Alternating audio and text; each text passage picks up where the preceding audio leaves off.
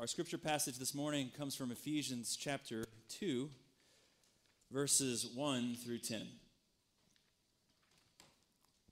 As for you, you were dead in your transgressions and sins in which you used to live, when you followed the ways of this world and the ruler of the kingdom of the air, the Spirit who is now at work in those who are disobedient.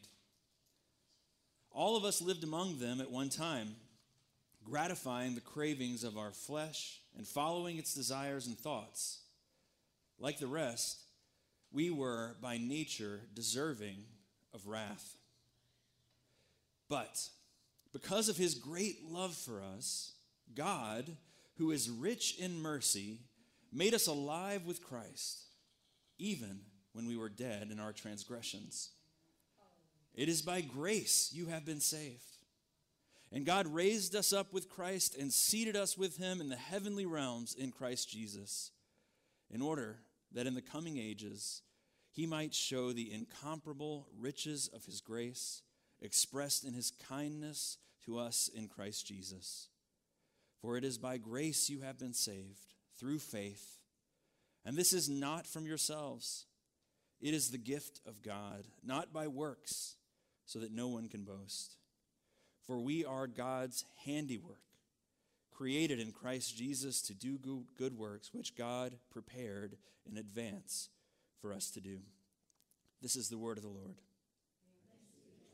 You can be seated. Good morning, everyone. My name's Logan. I'm one of the pastors here. We're happy to have you today.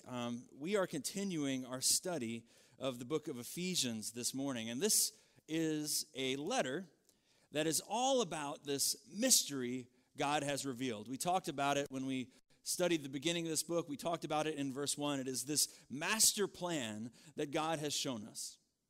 The master plan of chapter 1, verse 10, that he is going to bring unity to all things in heaven and on earth under Christ. But the question is, how is he going to do that? How is he going to accomplish this amazing goal of bringing unity to everything? Well, Ephesians chapter 2 starts to answer that question. He starts to show us the first step towards reconciling all things is that he has to unite lost people to himself. Now, as we start to study this morning, I want you to know, as we dive in, we're really getting into practically the core of the gospel here in these few verses. These verses contain the essence of almost everything that we believe as Christians. This is the deep theology. This is the stuff that roots our faith. But I want to remind us when we get to theological texts like this that theology isn't simply meant to live up in our heads, for us to mull it over, but it is meant to strike our hearts. Whenever we study deep theology, there's another question that it has to lead us to, and that is, as we think about what God has done, as we think about everything he's done to redeem his people, we also need to consider what kind of lives should we live now as a result? What kind of people does God want his people to become? And I think when you study this passage, when you know the truths of this passage, when you figure out what God really has done for you, well, your entire approach to the world has to change. Your life has to become different. And so this morning when we look at it, what we're going to see is pretty simply 3 stages that every rescued soul has to experience. And as we look at it, Christians in this room, I hope that you will be once again brought to a place of awe, a place of wonder and worship as you think about God's mercy towards you and what he's done for you. And for anyone else here, whether you're here in this room, whether you're watching it online, or maybe even listening to this recording, who knows when, I hope that as we study these passages together, you're going to discover the wonder and the beauty of this thing we call the gospel. And that you would find out that this could be yours as well. Okay, so here's what we're doing. 3 stages that every Christian experiences, and they are pretty simple. Death, rebirth, and life. Let's start with death. Surveys are showing us that in recent years, the number of people with no religious affiliation whatsoever has risen dramatically. The people who check none on the religion line of the survey. So this idea of the rise of the nones is something that missiologists are thinking a lot about. Now, that group, the nones, is made up of different kinds of people. There are people in that group who would consider themselves to be spiritual people, vaguely spiritual, sensitive that there is something else in this life, but they're not quite sure what. And there are people who are very passionate about their unbelief. They're committed to their worldview. And I think probably the largest group, though, is people who have just somehow managed to make it through most of their lives without giving any serious thought to their souls. But one thing I think carries across all the different categories of the people who check the none box, regardless of where they fit in, regardless of their belief system, I think that they believe, if they wanted to believe, they could. That when they are ready, they could believe. I once had a neighbor live next door to me, and she knew I was a pastor, and so we talked about things of faith from time to time, and she would often tell me that she intends to become a Christian someday. She wasn't, but she said, I will be a Christian eventually. There's just some things I'm planning to do before then. There's some things that I know won't jive with a Christian life, and so someday I'll be a Christian, but not yet. See, people tend to think that their faith is something that belongs to them. They think that they are free thinkers, and that if the right argument would just come along, they'd be persuaded. If that last little doubt could be pushed away, then they'd believe. If that last piece of evidence would just show up, well, then they would, of course, choose faith. In other words, we like to think of ourselves as genuine, unbiased seekers, free agents. We are completely able to choose God if we are persuaded. But God tells us a very different story. And that's what we just read at the beginning of our passage. Chapter 2 starts off by saying, and as for you, you were dead in your transgressions and sins in which you used to live, when you followed the ways of this world and the ruler of the kingdom of the air, the spirit who is now at work in those who are disobedient. All of us also lived among them at one time, gratifying the cravings of our flesh, following its desires and thoughts. So the reality is a lot more bleak than we tend to think. We are not philosophers who are unbiasedly weighing the different potential ways there are to live, but Scripture says we are dead. Apart from God, our souls are not doing anything. They're not considering any options. They are not doing anything but being dead. We no more have the power to choose God than a dead body can choose to get up and dance. And it's incredible to think about that, right? Because as you look around our community, as you look around Lake Norman, you see lots of people who seem to be living in a very lively way, right? People who are very much alive. You see them on their boats with the wind in their hair. But spiritually speaking, apart from God, we are in a terrible and a desperate state. We're dead. And it's not just that we're dead. It gets even worse than that, right? It says we are dead, but then Paul goes on to say, not only are we dead, but we are enslaved. See, we think that we're following our own will.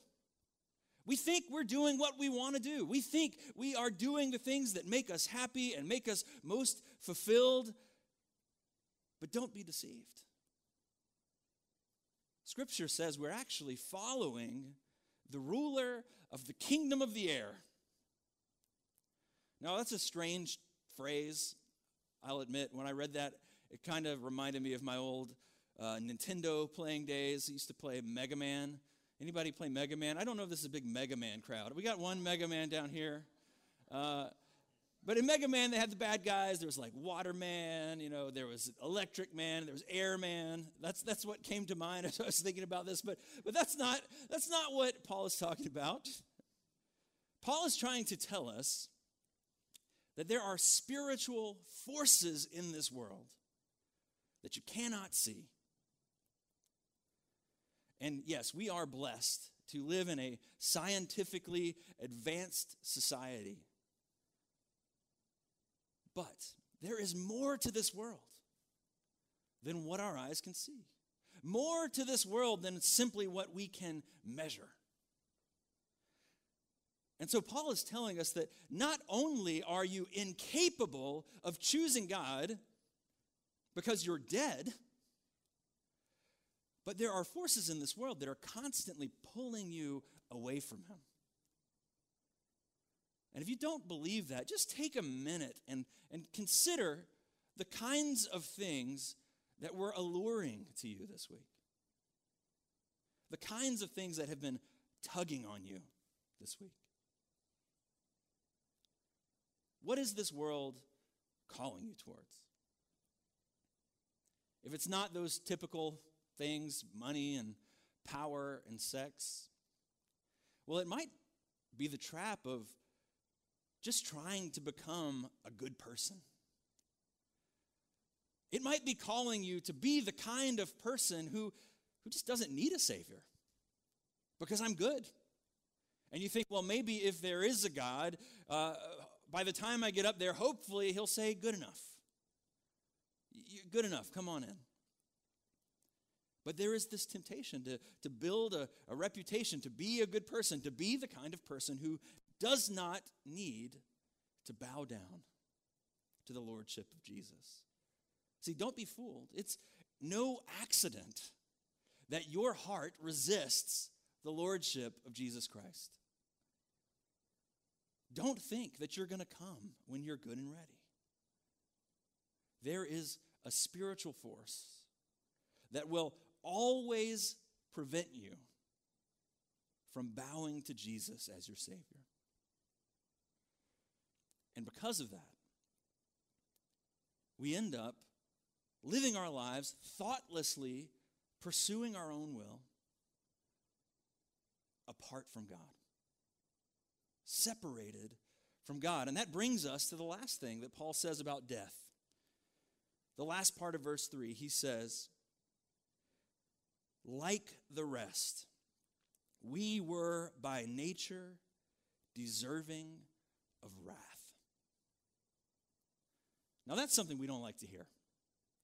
That is something we don't want to think about. We kick against the idea of the wrath of God. But let me just quickly say that it is impossible to have a good God without wrath. It is impossible to have a loving God who ignores evil. I mean, talk to anybody who has endured some of the great horrors of the world. Talk to somebody who's lived through a genocide. Ask them if a good God would let the guilty go unpunished. He can't. A good God cannot look towards rebellion, towards a people who have ruined his creation, who have lived against him, and then say, no big deal. It doesn't matter. And that's exactly what we are apart from him, right? We are rebels. We are traitors. We are criminals. We are people who have chosen to live a life apart from our Creator, and we deserve his wrath. We have broken his commands both unknowingly and intentionally. And think about this. In our day and age, in this moment in history, I would say that justice is maybe one of the main concerns of our time. People are in the streets crying out for justice. Well, Scripture here promises that we will have it. It tells us that our God is a God of justice. And even if that justice eludes us in this life, even if all of our systems fail us, our God will by no means let the guilty go unpunished. But where does that leave us? Those of us who are dead, who are rebellious, who are following our own wills, who are under his wrath and his curse. Well, that brings us to the second stage that every Christian has to experience: rebirth. Okay, so those first verses, I'll admit, they're terrifying. The combination of those things is pretty bleak. We are dead. We are enslaved to the powers of this world, to our own passions, and we're under God's wrath. It's a devastating picture. It's a picture of complete hopelessness. But then verse 4 comes in. But because of his great love for us, God, who is rich in mercy, made us alive with Christ, even while we were dead in our transgressions. It is by grace you have been saved. Those two words, but God. You've heard it before, right? Those might be the two greatest words in all of Scripture. Those words, they're shocking words. They are completely contrary to any kind of reason or logic. And if you're in church every week, if you've memorized these verses, if you've heard them over and over, it's probably hard to get surprised by them anymore. But it's a shock. We were dead, folks. We were dead. We were enslaved. Our hearts were bent against God. That means we were not lovable. We were unlovely. We were his enemies. We were like rabid animals in a trash can. But God,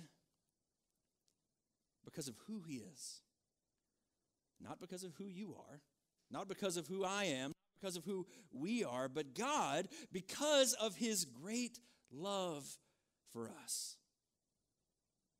made us alive in Christ.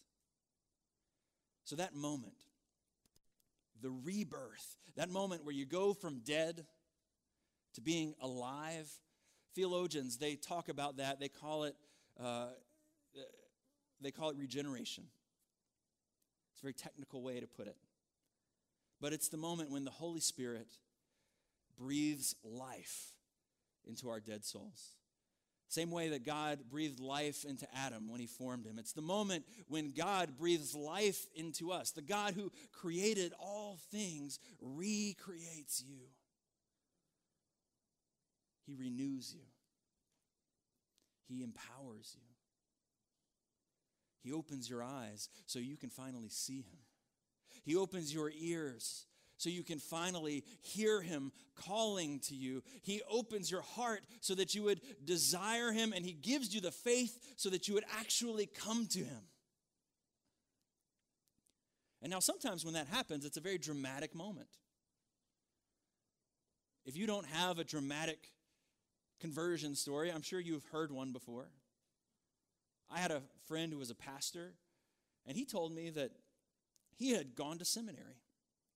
He had studied scriptures day in and day out for years. He had gotten a job at a church, and he was preaching every week. And it wasn't until preaching, maybe through this very passage, I can't remember, but it wasn't until preaching that one day, as he stood in front of the congregation, the Holy Spirit opened his eyes. And he realized all of a sudden, this is true. I am under God's wrath, and I am under his curse, and I don't know him. And on the spot, he repented. And he believed, and his life was never the same from that moment on. And sometimes that's what it's like. Now, sometimes it's not so dramatic as that. For others, that moment of rebirth, it can be quite gradual. You come into the church, and you come in as a skeptic. And you start to read the Word, and you start to be around other Christians. Maybe you attend a Bible study, or just have some dinners with a few people. You hear the gospel preached, and then one day you just realized, I believe this. I don't know when it happened, but I do. I don't know when it happened, but I know that now I cannot live without Jesus. That he's my Savior. He is my only hope. See, I want to be careful because this passage isn't meant to tell us what that rebirth is exactly going to look like. It only is telling us that it has to happen. God and God alone has to bring us from death to life. We can't do it ourselves. See, the Christian faith, you know this, but it's not about rule keeping. It's not about church attendance. It's not about how often you pray. It's not about all the things that you do. It is about being made alive in Christ. It's about being born again. In John chapter 3, Jesus says, no one can see the kingdom of God unless what? Unless they are born again. That moment of regeneration, though, it's just the tip of the iceberg. It's just the beginning. Paul goes on here and he says in verse 6, God raised us up with Christ and seated us with him in the heavenly realms in Christ Jesus.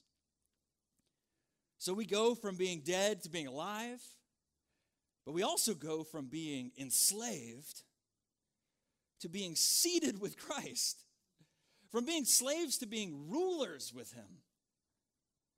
We go from being under his wrath, that terrible thing, the wrath of God. We're under his wrath, and then we are in his blessing. We go from his enemies to being his heirs. And what do we do to deserve that? Well, nothing. We didn't do anything.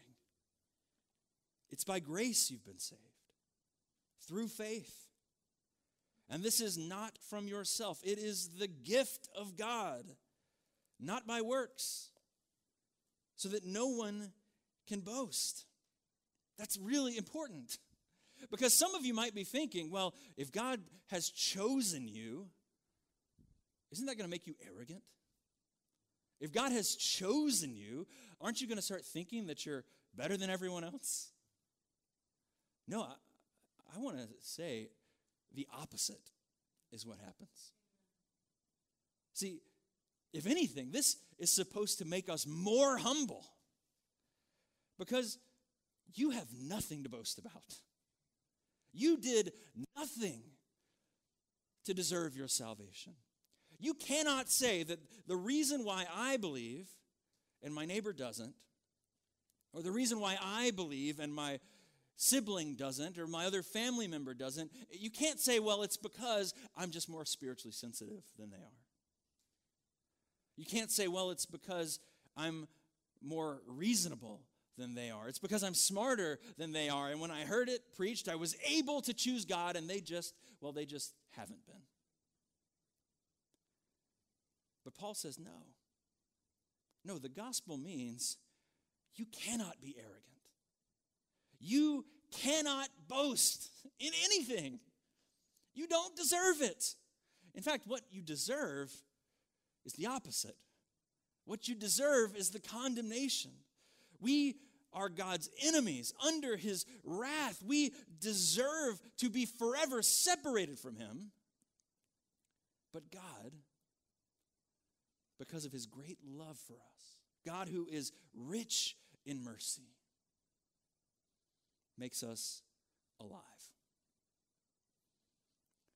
So let's talk about that, alive. Alive. What does that mean? Are you alive?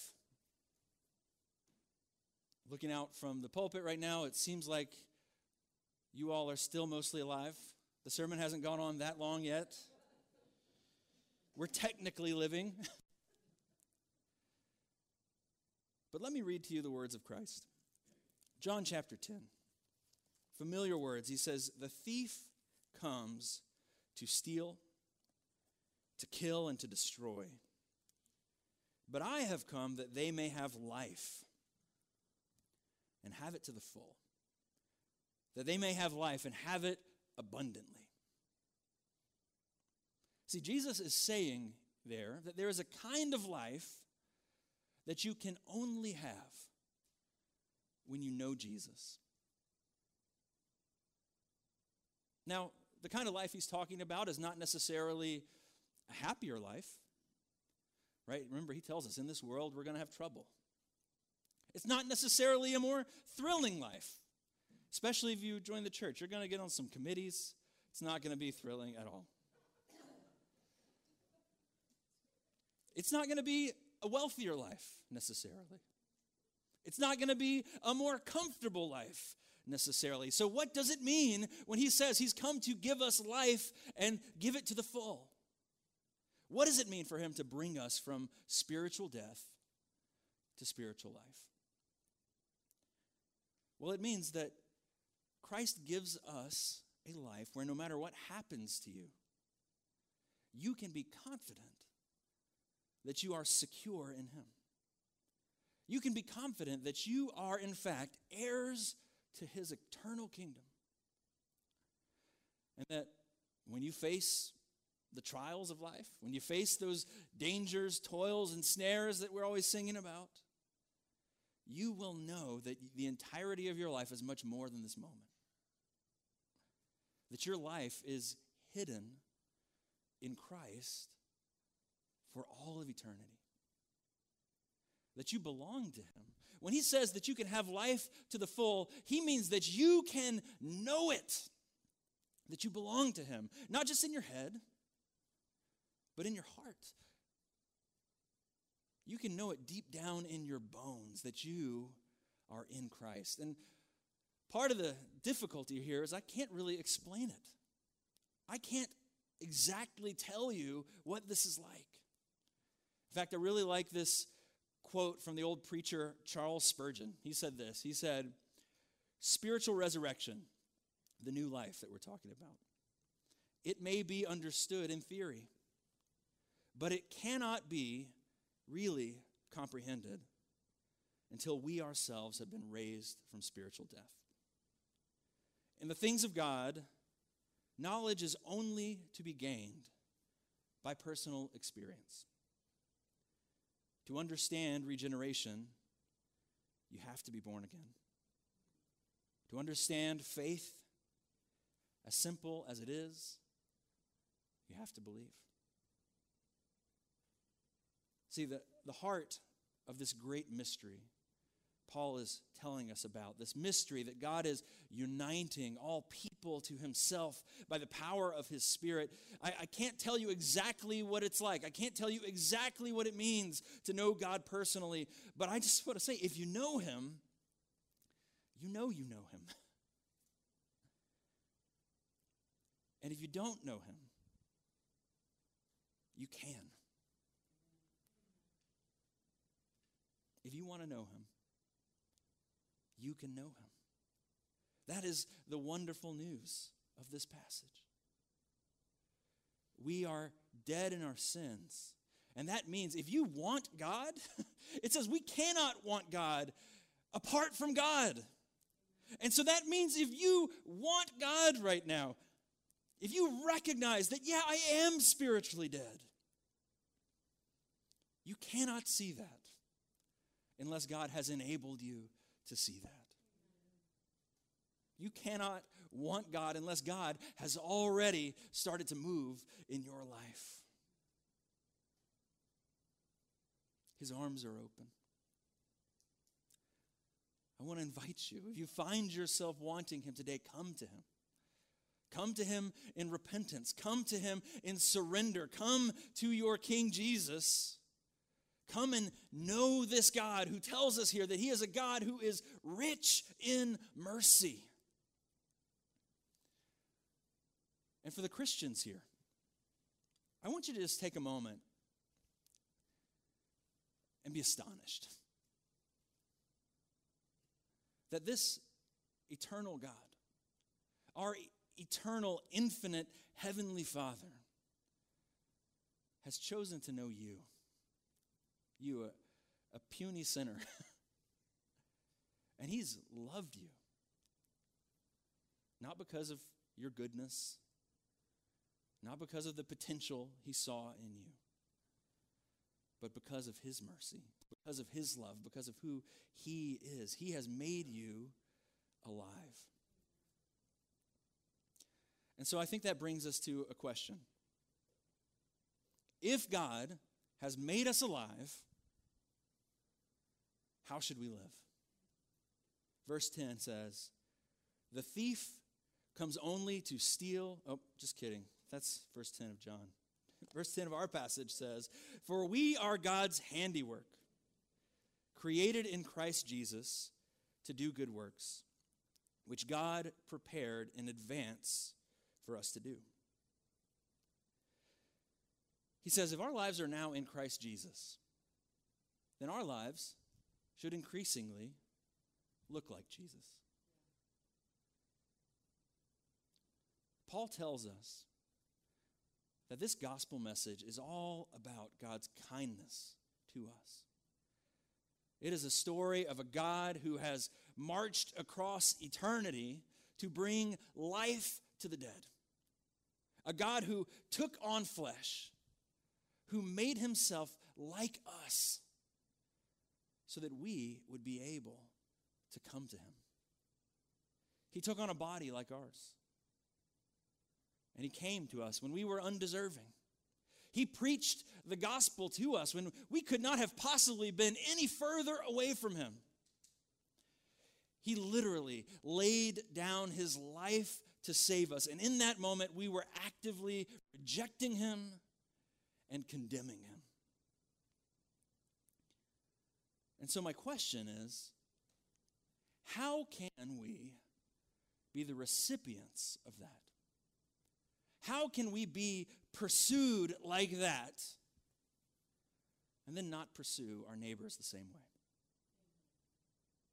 How can we have been rescued from certain death and then not be in the business of rescuing everyone else?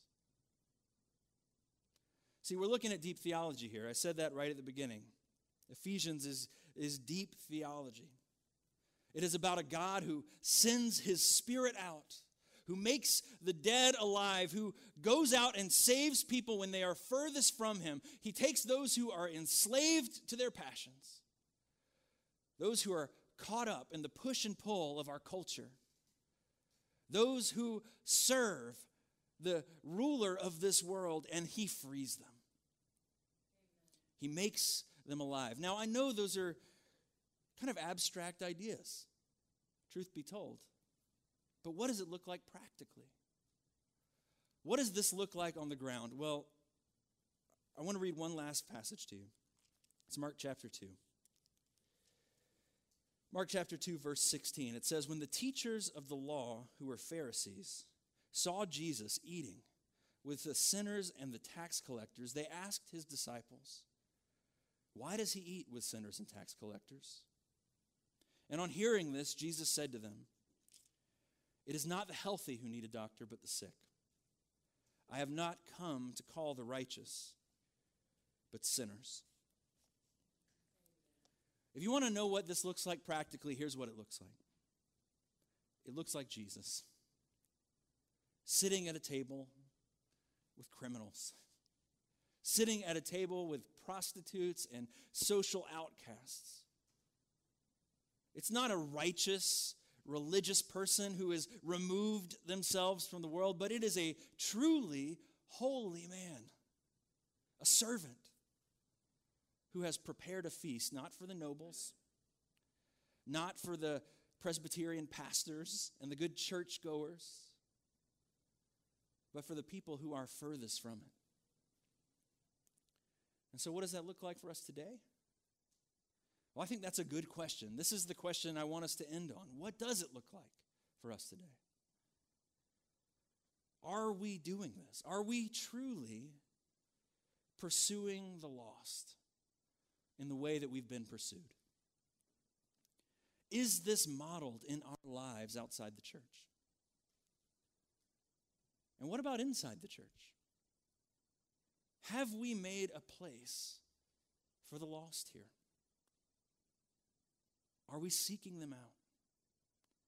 Some of you have adult children who have left the church. Think about them right now. Is this a place for them?